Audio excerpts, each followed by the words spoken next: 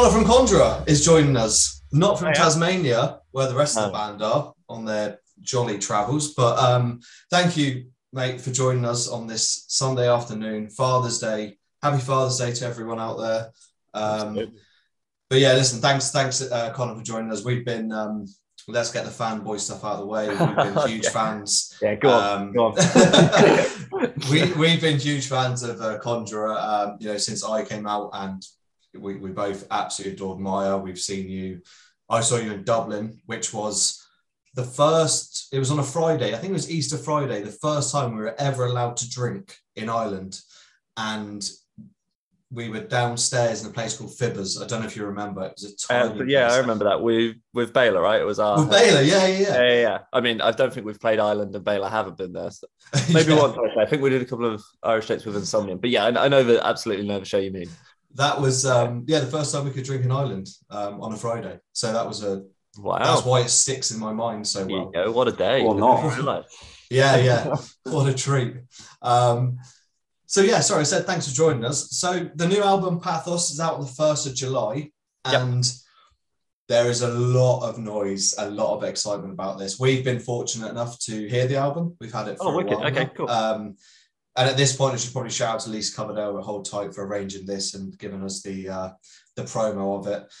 We've had it a while, and the one thing that jumps out on the press release for me is the future of British metal is in good hands with Conjurer. I want to know from you, Connor, is that much pressure? I don't know about pressure. It's like it's weird. It feels like a weird thing for someone to commit to saying and like write down and put out into the world. But no, it's not really pressure. Like when people ask about like following up Maya and stuff like that, and if there was pressure to do that, it's a similar sort of thing. We don't put any pressure on ourselves that way. Like all we're doing is writing the music that the four of us enjoy and want to hear and that we're proud of, and then putting it out. And then if it goes like Maya and people love it, great. If we put this out and it completely flops and there's just a small minority of us that like it, then like that's fine too. But so it's one of those things where it's very kind for people to kind of talk about us in that respect, but it's not something that we're going to read and then go, oh God, we better do a good job. It's like we want to do the best we can for people like Hold Tight, who put so much time and effort into like working with us and doing all the stuff we can't do, because say we are just four idiots like writing the songs that we want to write, so we don't know anything about press and marketing and all of that. So Hold Tight have been like the absolute best to us, and so we want to do well for them and like kind of repay them as much as we can. But no, we don't look at that statement and go, oh well, pressure's on now. It's just kind of like, well, that's nice, but cool, okay, on to the next thing. But I mean, we talk about this a lot on the podcast, the state of the British metal scene at the moment. We're 37. We've come up through the new metal phase and all that, but the British metal scene at the moment is probably the strongest I've seen since the likes of like Earth Tone 9 and you've got the likes of Harrier, Employed to Serve, Svalbard, etc. And you are certainly amongst that pile of bands. And I think from the noise that we've heard or seen on socials, you're probably really very high up in that pile, aren't you? And I'm sort of just wondering, like you've dodged the question quite well, saying you don't feel the pressure, but I'm trying to dig a bit deeper. Okay, go on. I'm just saying, like for Conjurers, Maya was an absolute phenomenal album, like debut. Like it was 2018, was it? 4 years ago. Yeah, March 2018, I think it. Yeah, and like it made a huge impact on the scene. And I'm just trying to probe you a bit and push you. And do you actually feel the pressure though in the follow up to it? Not so. Yeah, it's kind of a two-part thing. Like I was saying before, like as a band, no. The only pressure we put on ourselves was when the two things we said when we actually sat down to finally write the album was we didn't want to do Maya Part 2, and that we wanted to make a concrete effort to step forward and push everything to the next level. Not even in a sense of like, yeah, we need to be a bigger band, we need to get on bigger tours, bigger festival slots, but just like with the actual music, we wanted to it had to be better than Maya, and like we had to push things further. We couldn't just kind of like, yes, Maya did very well, and we still love it, but we couldn't put out something that we felt was the same as Maya in terms of like the actual content or in just like the quality and the level of it. Like it had to be a step into like the right direction and a step into kind of like bigger and better songwriting for us. And I think we did that. Like all the elements of Maya and stuff is still there, just say pushed that little bit further with new stuff brought in. So from that side of it, not really. So that only pressure that we ever had was any pressure that we put on ourselves. But then the flip side of that for me personally was because I joined the band just after they finished actually recording Maya, like I wasn't on it. And so I was in all the promo photos and like I've done all the touring. And like I love the album and it's been a joy to tour that album and take it around the world. But there was just that one little missing piece that it wasn't fully my thing. And so like, yeah, people like yourselves would be very kind and be like, oh yeah, Maya's amazing, we love it. And it's like, it's still lovely to hear. And like, I'm part of the band, so I want to hear that. And I want to hear that people enjoy our music because we do too. But so it was just that little missing link. So when it did come to them writing this follow-up, I felt a little bit nervous and like a little bit of pressure personally, just because I didn't want that album to get such praise and everyone loves it so much. And then it gets to the point where I'm like, oh, cool. And now here's my songs. And everyone goes, 5 out of 10, 6 out of 10. So I felt it a little bit, but the rest of the guys didn't really. And then now that we've written the album and like I know that it, or at least I feel that it's better than Maya and like I love it, that pressure is again gone again. We're kind of back to what I was saying earlier, where it's like, well, I love it. And so I hope everyone else does too, but it's not really the end of the world if people don't. Well, Venny, let's sorry, Con, I'm just going to ask Venny. We haven't chatted about the album yet. We keep our noses dry, as so to speak. Okay. But Venny, we've had the album a bit now, and while Connor's here, put you on the spot. Pathos compared to Maya. What Connor was saying there about, evolving, progressing as a band. What's your thoughts? Yeah, I mean, without turning this interview into a review, like I loved Maya. I loved I loved Maya. And when you get a band like yourselves, you'll know it from being fans of other bands who you really love, you get a slight sense of trepidation about a follow-up to a big album. Like, are they gonna be able to live up to it? And I had that with Pathos, but on having it now like we have, I think you boys have utterly surpassed yourselves in recording it. I think it's brilliant, and I think it's something we're going to talk a little bit about. But in terms of the progression of the sound, like I think you've done really well in that it's still clearly Conjurer, right? But I do think you've expanded it and made it even more progressive, if that was kind of possible.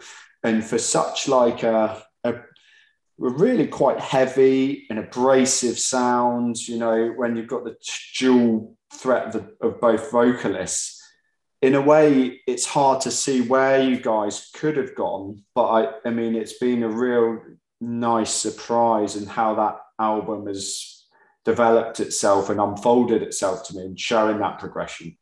Oh, wicked. That's very kind. Not really a question, but answer well. Do you mind if I ask you a question kind of about that? Flip the interview on its head. But interview Venny.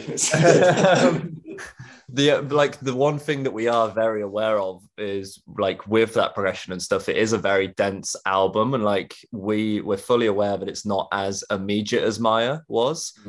So like I don't know how long you've both had it for, but did some of those feelings, did you get those right from the initial first listening, or did it take a couple to be like, oh, okay, no, I like it's growing and I understand it a bit more? Because it's not something we're worried about. It's just the bit that we're curious about, because obviously we're with the songs from the start. So by the time they're done and we listen to it, we've kind of like everything, we know exactly what happens at every second and it all makes perfect sense. Whereas kind of the interesting bit now is, like you say, people who have been anticipating this for 4 years since Maya, like are they going to put it on, and is it going to take 4 listens for them to get everything out of it? Or do you think, did you ever say, even if it wasn't fully fledged, those feelings, did those kind of come across straight away to you in the first listen?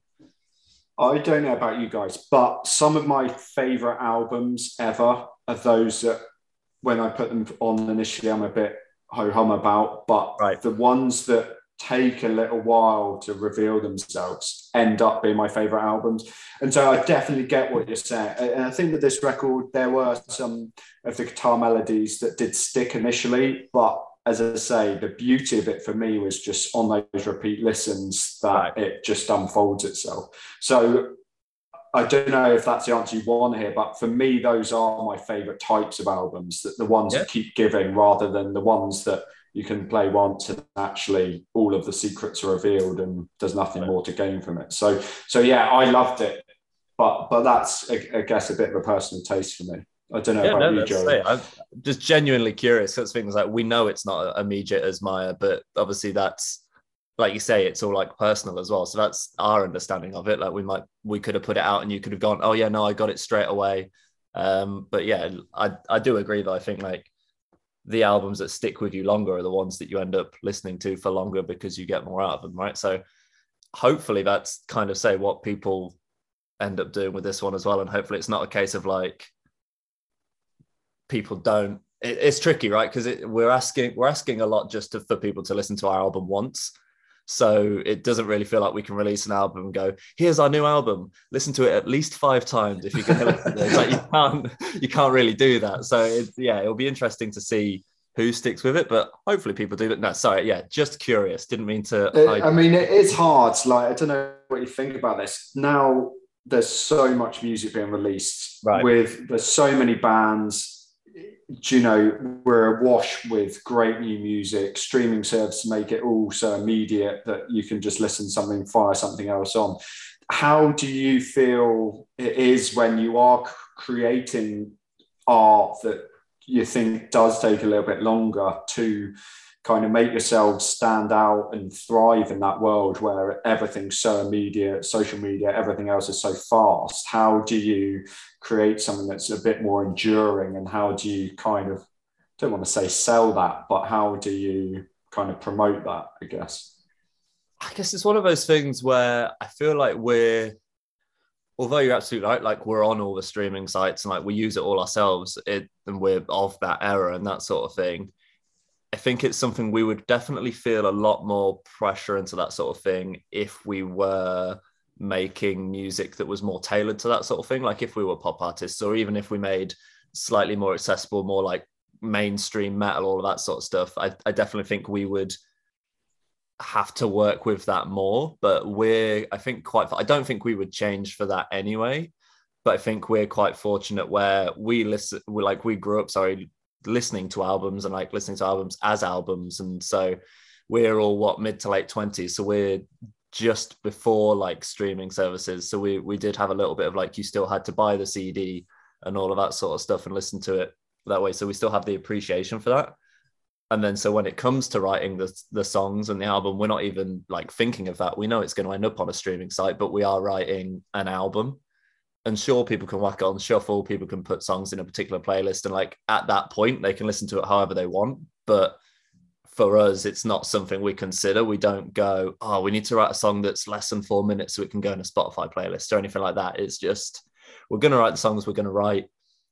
Kind of pushing it out and marketing it afterwards, that's Nuclear Blast's problem. That's say we're gonna kind of do what we want, and for better or for worse, say in this new digital age, that might help us, that might hinder us, but it's not something we really consider when writing or anything like that. It's just the way the world is now.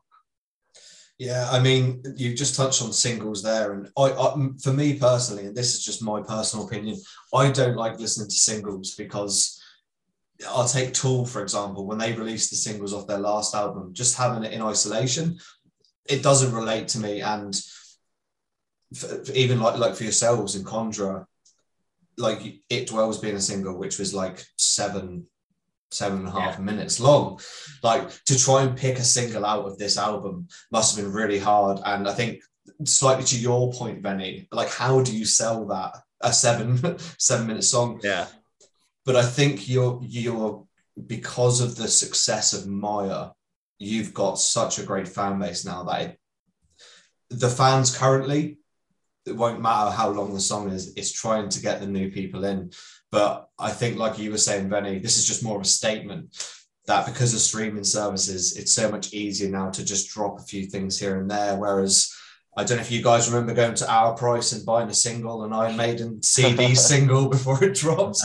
No, too young for that. Yeah. But yeah, I mean, and you just touched on there about Nuclear Blast signing to them. Like, you were on a previous label, and then obviously things happened there. We're not going to go into that. That's not why we're here. But was signing to Nuclear Blast, was that the previous label a catalyst for signing to Nuclear Blast, or was it already in the works?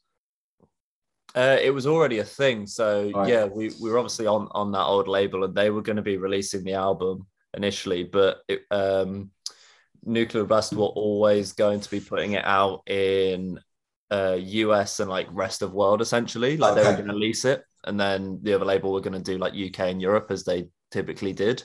And so we'd already kind of started building that relationship, and we'd met the team a little bit and had those conversations. And so then when everything did kind of happen, it was like a much easier, like natural step to just going on to Nuclear Blast full time. We were very lucky, and we did get offers, and like we had chats with other labels to kind of see what was out there and just make sure that we weren't just jumping at the first label that kind of came for us as like an amazing label Nuclear Blast is. But even through those chats, and so we spoke to some great people, and there were some other really good offers out there, it still always felt like we were just going to end up with Nuclear Blast anyway. And then kind of we came out of all those chats and kind of talked amongst ourselves, and it was very much that Nuclear Blast was still the best option for us. So yeah, the bridge had kind of already been built, and like on the first time we went over to, it was the first time we went over to America, like we met Monty Connor, and he took us out. Oh, no way. It was like incredible, like nothing even to do with Nuclear Blast, just like meet him and like someone of his like stature in the industry and like hear his stories and all that was incredible. But yeah, so we had the chance to sit down with him and say we'd started meeting the team and all of that before all the stuff happened with the old label. Was that when you toured with Rivers of Nihil? Yes, yeah, that was that tour. That was the last show of that tour, like the last day essentially. We met him at the show, and then the next day is when he took us out for lunch before we flew home, which was very nice, very kind of him. You know, it's funny because that tour with Rivers and yourselves, you both released. You released Maya, and they released Where Owls Know My Name, and they were my top two albums of that year. Wicked, and it's so funny. Yeah. It's so funny that you were on tour with them. Like, that must have been incredible. This is sorry, we're just going on a tangent. I ended up getting a tattoo from it. Oh, nice! Wow, nice. So yeah, no, I love that. I mean, the whole thing, the thing with the tattoo is like, obviously, because we know it's about Rivers, it's kind of a band tattoo, but like I wanted to get something because just touring America in general was like one of the big bucket list things from like when I was a kid. So I was going to get a tattoo anyway, kind of regardless of the tour, because it was like, that was a big one for me. And then kind of like getting to watch that album every night in full, and like they just got better and better every night. It was insane. Like, it was a true pleasure to like be a part of, because I typically do merch for us when we're playing gigs and on tour, and it was one of those things where normally, especially if we're on tour and we're seeing a band every night, you might watch a show here and there, but otherwise when the headline band comes on, that's my chance to go backstage and kind of chill a bit.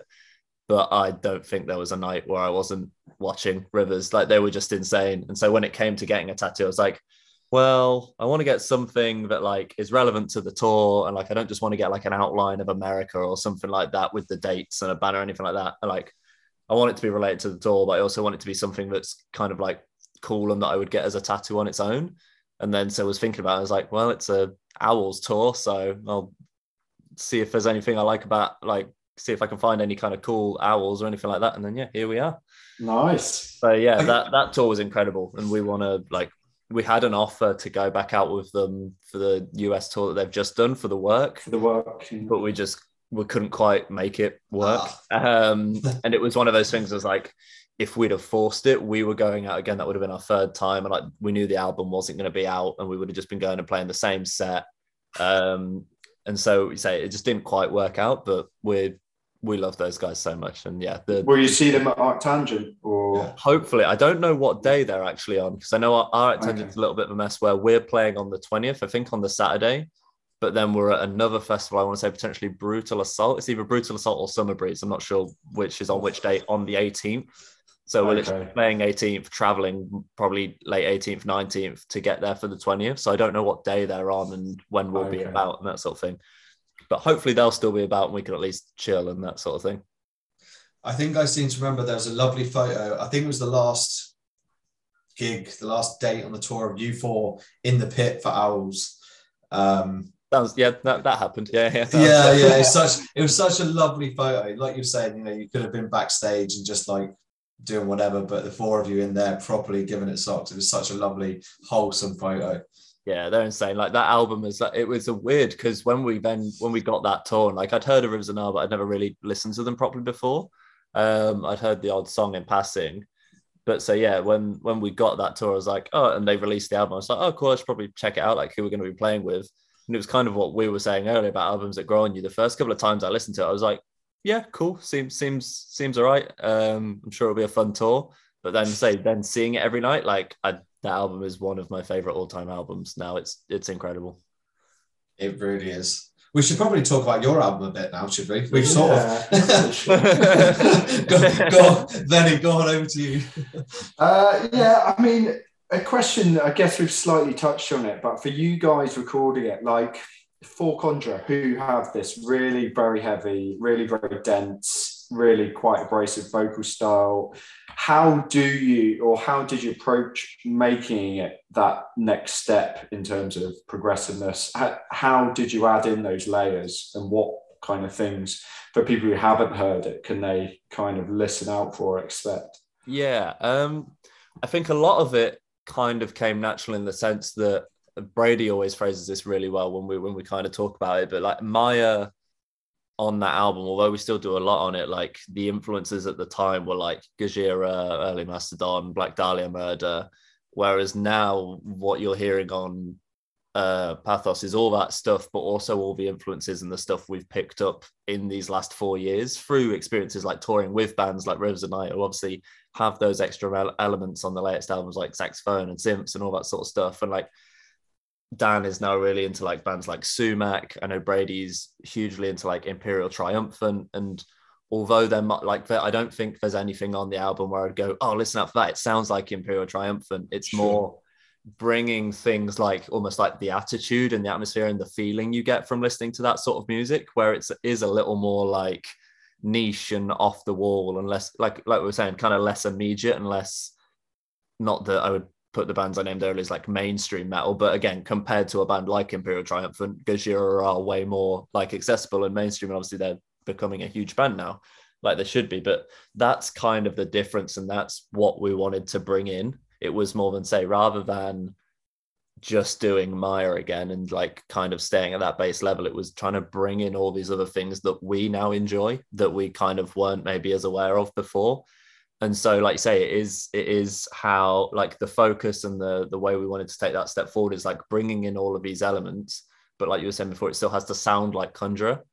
And so I think the thing that we kind of have progressed on this album, what we've gotten better at, is weaving all these different things into a cohesive like song and then a cohesive album. So even if there is a black metal bit, a death metal bit, whatever, like you say, loads of vocals going on, a guitar melody under that, it's the way that we fit all that together and like painstakingly, like we're terrible for it. The reason it takes us so long to write is because we'll argue and argue and argue over the tiniest little details until all four of us are happy with it and we think that it's acceptable and like something that we would want to put out.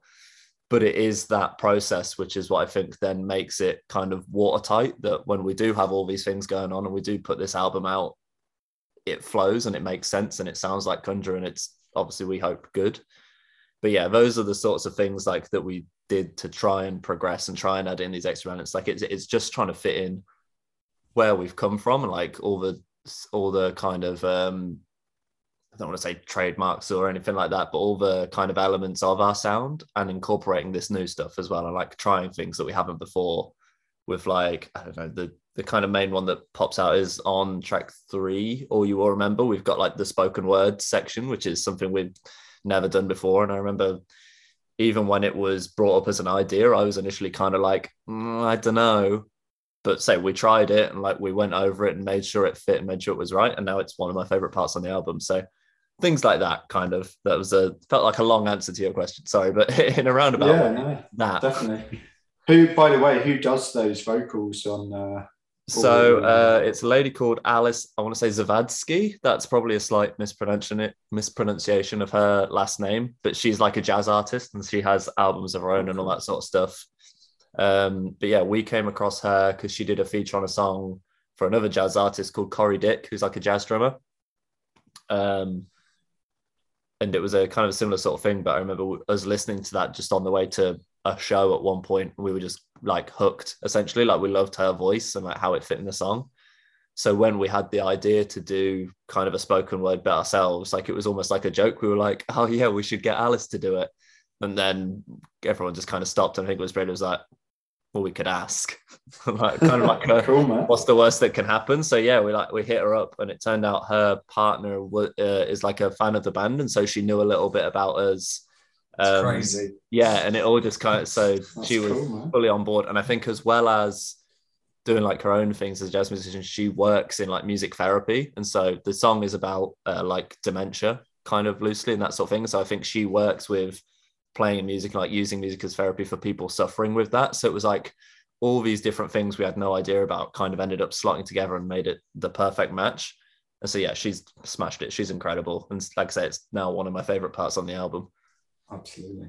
That's just that old adage, if you don't ask you don't get. And like look at you've just, I don't know whether chance your arm is the right word, but you've just put it out there and all of a sudden found out that her partner is a massive fan of the band, and she's like, yeah. Absolutely. It's one of those things, like that. It was worst case we were going to get a no, and we were totally fine with that. Like we would have made other plans, but yeah, like you say, you don't ask and you don't get. You got to be in it to win it, and all of those things.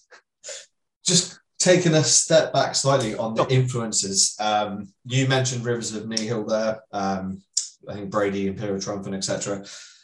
What about yourself? Like Rivers aside, like I want to know, like in terms of, let's talk about Sylosis as well. Do you is it difficult for you to separate the two, or do you have ideas where you go back and forward between the bands and say this might work there? Not really. So far it might be a little more weird going forward, but so far the bands haven't overlapped in that way. So I joined Sylosis again after Cyclosuffering had been recorded and written. Like Josh has had that for years. And then so that was out, and then obviously pandemic and all of that, so we weren't really doing anything. And then since we've just written, like I've just recorded my parts for a new Sylosis album that's going to be coming out, but that has all happened after the Conjure album was done as well. So like at the moment they've not overlapped to the point where if I am writing, like I'm writing for the specific band, and so like we're in Conjurer writing mode and we're all writing together and sending stuff back and forward. Like I've not had anything yet where I've just written a part and gone, oh, where does that go, or anything like that. So no, in terms of like, it's also, I feel like, I can't say too much about the new Sylosis album, but in terms of like the directions as well, like there's obviously it's metal, so there's going to be crossovers in some ways, and like a cool riff is a cool riff, kind of whether it fits in whichever band, but there's not a huge amount of crossover in the styles as well. So I think it would be weird. Like it'd be rare, if there was a riff that I wrote or a part that I came up with that I thought would fit both bands and have to even deal with that. But no, yeah. So the influences are kind of different for each of them. And so far, like I say, it might happen in the next few years. The bands might find themselves crossing over more, but no, it's so far it's been separate and not so much of a juggle in terms of like the writing sense anyway. And being brutally honest, have you ever been on stage with either Sylosis or Conjurer and got confused with which part you've got to play? No. I was really hoping. Only because I don't think it would happen anyway. I feel like I would know, say, just because they are different enough, I would hopefully have my wits about me and know where I was and what I was meant to be playing and such. But we've only done, technically, if you count the live stream too, but I've only played one proper show with Sylosis. We literally had the comeback show February 2020, and then a month later the world shuts down.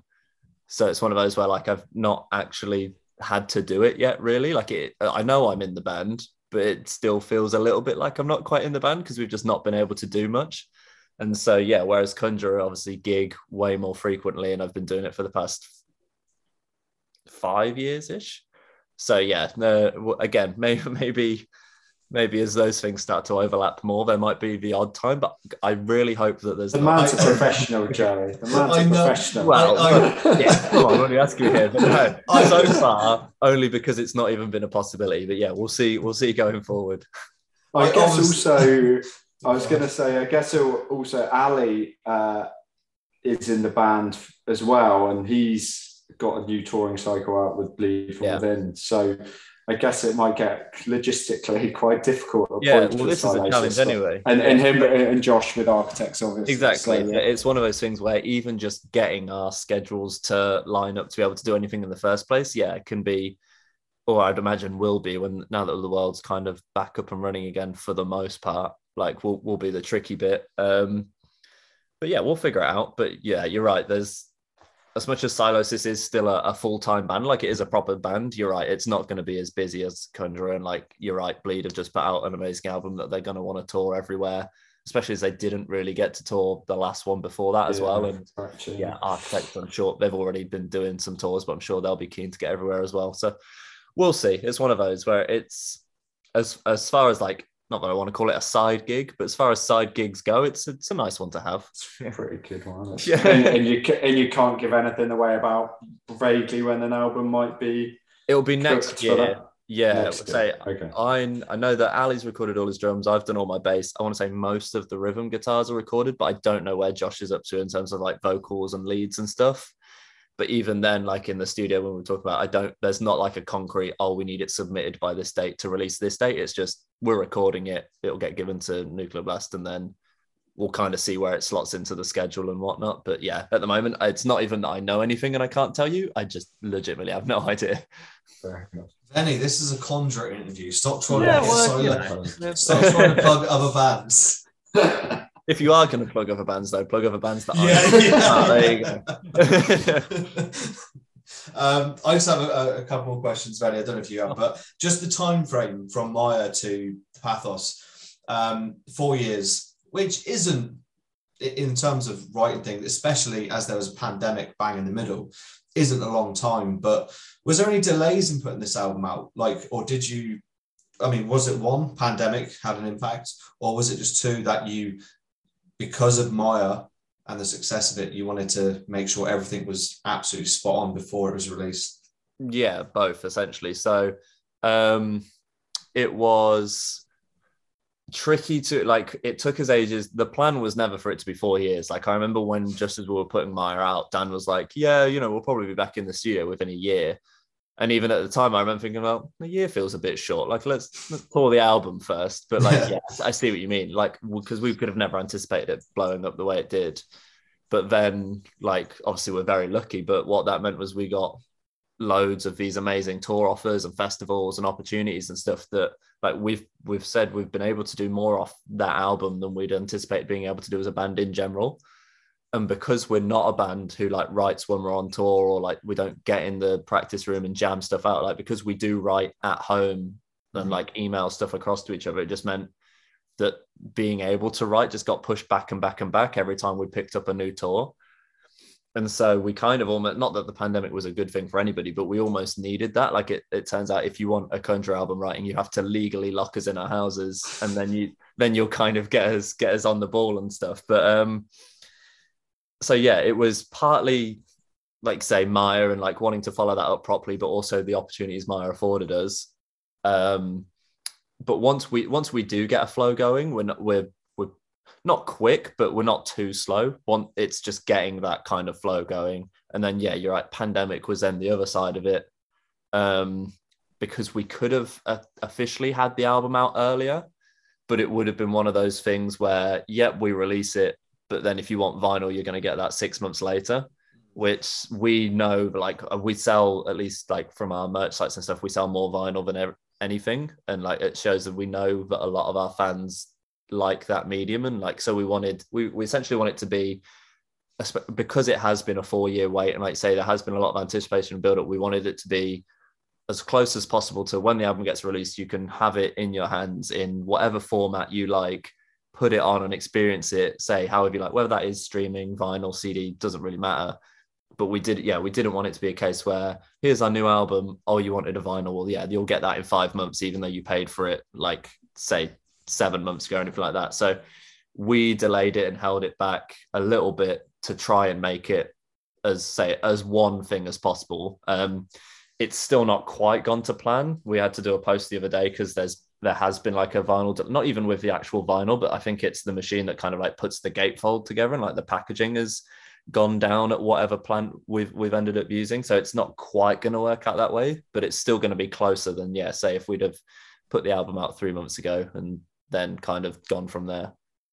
Such a shame, isn't it? Because like you can probably see here, like I vinyl collector, and like like I have Maya on the vinyl, and it just sounds, it does sound so much better. Obviously we've had the promo for Pathos, but for those fans waiting, it obviously is disappointing. It's not your fault, and as you said, you delayed it already. But I will say to anyone listening to this, like, it's totally worth the wait. Oh, well, good. Thank you. Like when you eventually get it. Like, for example, I pre-ordered a record in October. Sorry, it was released in October last year. And I got an email the other day saying it's finally been shipped. Oh, geez. Okay. So it's all around the world. There's just whatever shortage of vinyl. Yeah, it's one of those things, like, and we know, like, just because obviously we're talking to Nuclear Blast and going back and forth on email every day whilst they try and chase it up and give us updates and stuff. Like, we're not the only band, even on Nuclear Blast, if it's happening. Like, they've not named names or anything, but they've said, like, we've got other releases and we've got other stuff that's been affected by this as well. So you're right. It's like, there's nothing we could do about it, and it's not just us, but it's still like, it sucks because we know people have waited, and so we know people enjoy vinyl, and we've put a lot of effort into the vinyl on this. Like, it is a proper gatefold 2-disc. Like, we worked really hard on the layout and stuff, so we know that when people do get it, it's hopefully going to be like worth it, and say even just the packaging and the tactile element of it. But say we don't want people to have to wait any longer from that than they've already waited for the album, which sucks, but it is what it is. It's almost there. The wait's almost over. Will you have any Arctangent I can pick up? Save me post and packaging. Hopefully, yeah. That's sweet. As far as I'm aware, like say we might. I don't know exact dates, but I know that even if, because the idea was I was meant to have all the albums at my house to, like, if you ordered it from America, I would ship it out like 2 weeks before the album comes out, so it hopefully gets to you around. Okay. So it's like it's not going to be here in time for that. So by the time I ship it out, people will get it late. But yeah, as far as we're aware, it shouldn't be like, oh, we're not getting it until November or whatever. We should hopefully have it still within the next month or so. Oh, cool. Yeah, hopefully by Arctangent, you're right, we'll be able to have copies there of whatever we've got left over and can get our hands on. I'm gonna say, keep me a copy, will you? I'll give it a You might have to remind me, but yeah, I'll get a post-it note and stick one on there. Thanks. Benny, do you want to any follow-ups? Yeah, just the last one to close it out. We've interviewed we've talked about how great the British scene is at the moment. Right. And what's great about it is that every band, they don't really sound like each other. They've each got their own thing going on, but they're all actually really heavy. And this is a question, we've been lucky enough to interview a few of these bands like Employed to Serve and Malevolent, bands that are really getting quite big. Yep. But are actually really quite heavy. And Conjure falls into the same boat. And the question is there any kind of, given how heavy this music is, how heavy Conjure are, you're clearly going in an upward direction, and that's great. Is there any kind of glass ceiling on where Conjure can land up? Probably. We're not delusional in the sense that, like, we're fully aware that we will never probably play a headline show at Wembley Arena. Like, that feels unlikely to happen, right? Like, metal gigs do happen there, and we may get fortunate. Like, the only thing I can see happening is we might get like a support slot that maybe like will open a show at Wembley or something like that. But yeah, I'd say, but there has to be a glass ceiling just with the kind of music we make. But we know that, and like we went into it knowing that we're not doing this to be like millionaires or like playing the biggest of shows. Like, we want to play the biggest shows we can, and like getting to, I'm like, it's a half and half, but I'm counting it. Like, we got to play main stage download when we did the pilot, right? I don't think they're ever going to put us on main stage of a regular year, but being able to tick those things off it kind of nice as they come. But yeah, I think there definitely is, at least with the sound we currently have, not that we have any like definitive plans to change one way or another, but yeah, I think there is a glass ceiling to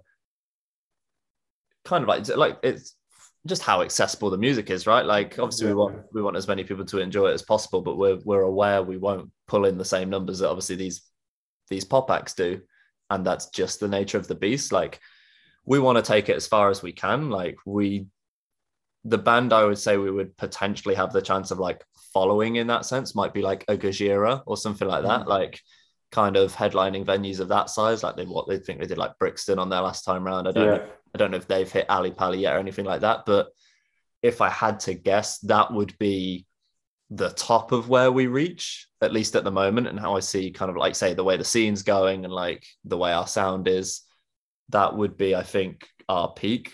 But even if we get halfway to that, that's more than we ever expected. So that's totally fine. It's not what your publicist said. I'm sure listening to Lisa, Joey too. Lisa's got other Joey, ideas. can you back that? And she didn't run these passes either. Yeah, all of a sudden. I'm not. No. I just go on Twitter and I see that we're meant to be headlining downloads. And like, again, I would love it. Like, I'm not saying I don't want to do that, but it's kind of the same thing as the whole like future of British metal. It's kind of like, well, it's very kind of you to say, Lisa, but really? I think I agree to an extent about maybe not being the main stage download, but that being said, Behemoth played the main stage download one year. Interesting. Their music, if we're talking about accessible, is probably not the most accessible. Bands do certainly get there, but it's, say, whether it will happen to us, we don't know. It's one of those things and it's very kind of like artsy and pretentious to say, but it's like, we're just going to do what we want to do. Like, we're going to keep going as we have. And obviously, hopefully things keep going on an upward trajectory, but it's not, as much as it's stuff we want to do, and like these are bucket list things, we're not in a band and like we don't have band meetings where we're like, we have to make it to download main stage or anything like that. If it happens, then like that'd be incredible. But it's very few bands that sound like us that do make it. Like, say, there are the exceptions like Behemoth and that sort of thing. But whether we'll do it, who knows? It would be great, but who knows? Well, if you do, we'll be there. Absolutely. Cool. There we go. I'll keep Guts around our heads. Right, my last final question, Connor. Song on the album for you. Which is your favourite song on this new album, Pathos? I go back and forth, but I think I've started to like land and commit to All You Will Remember, track 3. I think even if that changes and like in a week's time I've decided I like a different one better, that kind of how we were talking about the spoken word section, like that onwards to the end, and like kind of that moment on the album is definitely my favorite moment and possibly my favorite thing we've ever done. And yeah, with that being part of that song and kind of like the journey that song goes on and everything, it's like when we write songs like that, and like we don't deliberately write long songs, they just end up long, but the goal is, it's almost like if it's going to be an 8-minute song, it can't feel like 8 minutes. And I think that's a song that's kind of like that, where the journey and all of that doesn't feel like it's taken 8 minutes. And I feel like it has the right payoff at the end and all of that. So yeah, I think that's my favorite. Come back to me in a week or a month or whatever. Maybe that's changed, but I'm pretty sure I've settled on that one now. All You Will Remember, track 3. I'm going to go with track 4 because the breakdown at the end, I don't know how to pronounce it, Basilisk? Yeah. Basilisk. That breakdown at the end is probably the heaviest thing you've done, I think, in my opinion. So that sorry, I know you're trying to wrap this up, but yeah, go on. Factoid about that has been around basically since the start of the band. There was I don't know if there's footage of it online anywhere, but the band used it before I joined, had a song called The Old Gods. And it was at the end of that song, but that song was one that kind of like didn't make, obviously it's not on the EP or Maya, it was just one of the first songs they wrote as a band that they ended up then swapping out and didn't really do anything with. But you're right, we always had that bit that we loved. and we would always like sound check it or mess around with it at rehearsal. Right. And it was one of those things where we were like, we have to get that in somewhere, and we did. So yeah, that's a little tidbit about that is a bit that has been around basically since the first years of the band, but has only just kind of come to light now. That's an incredible fact. There you go. And it is just so heavy. Cool, right? Heavy. Oh man, that line will destroy venues. Yeah, that's interesting because that song's in a weird tuning as well. It's like the only song. So we're in a dumb guitar tuning anyway, and then that one is the song on the album that's in that tuning, but it's like an even lower, even dumber tuning. So it's one of those that like, yeah, we want to put in the set, but we need to figure out the logistics of it first, because you're right, it seems like the sort of thing we should definitely be playing live. Oh, you'd have to do a like mid guitar switch. Eight roadies handing over.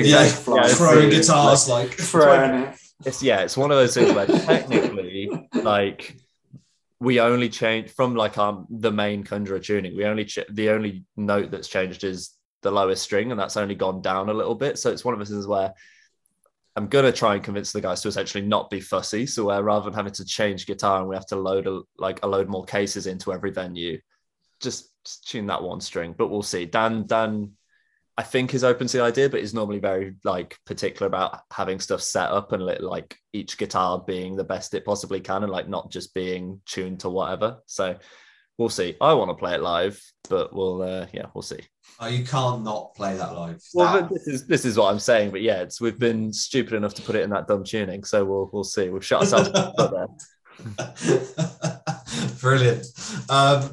Listen, Benny, I don't know if you've anything else to say, but we'll wrap it up there. Connor Marshall from Conjurer, thank you so much for your time, mate.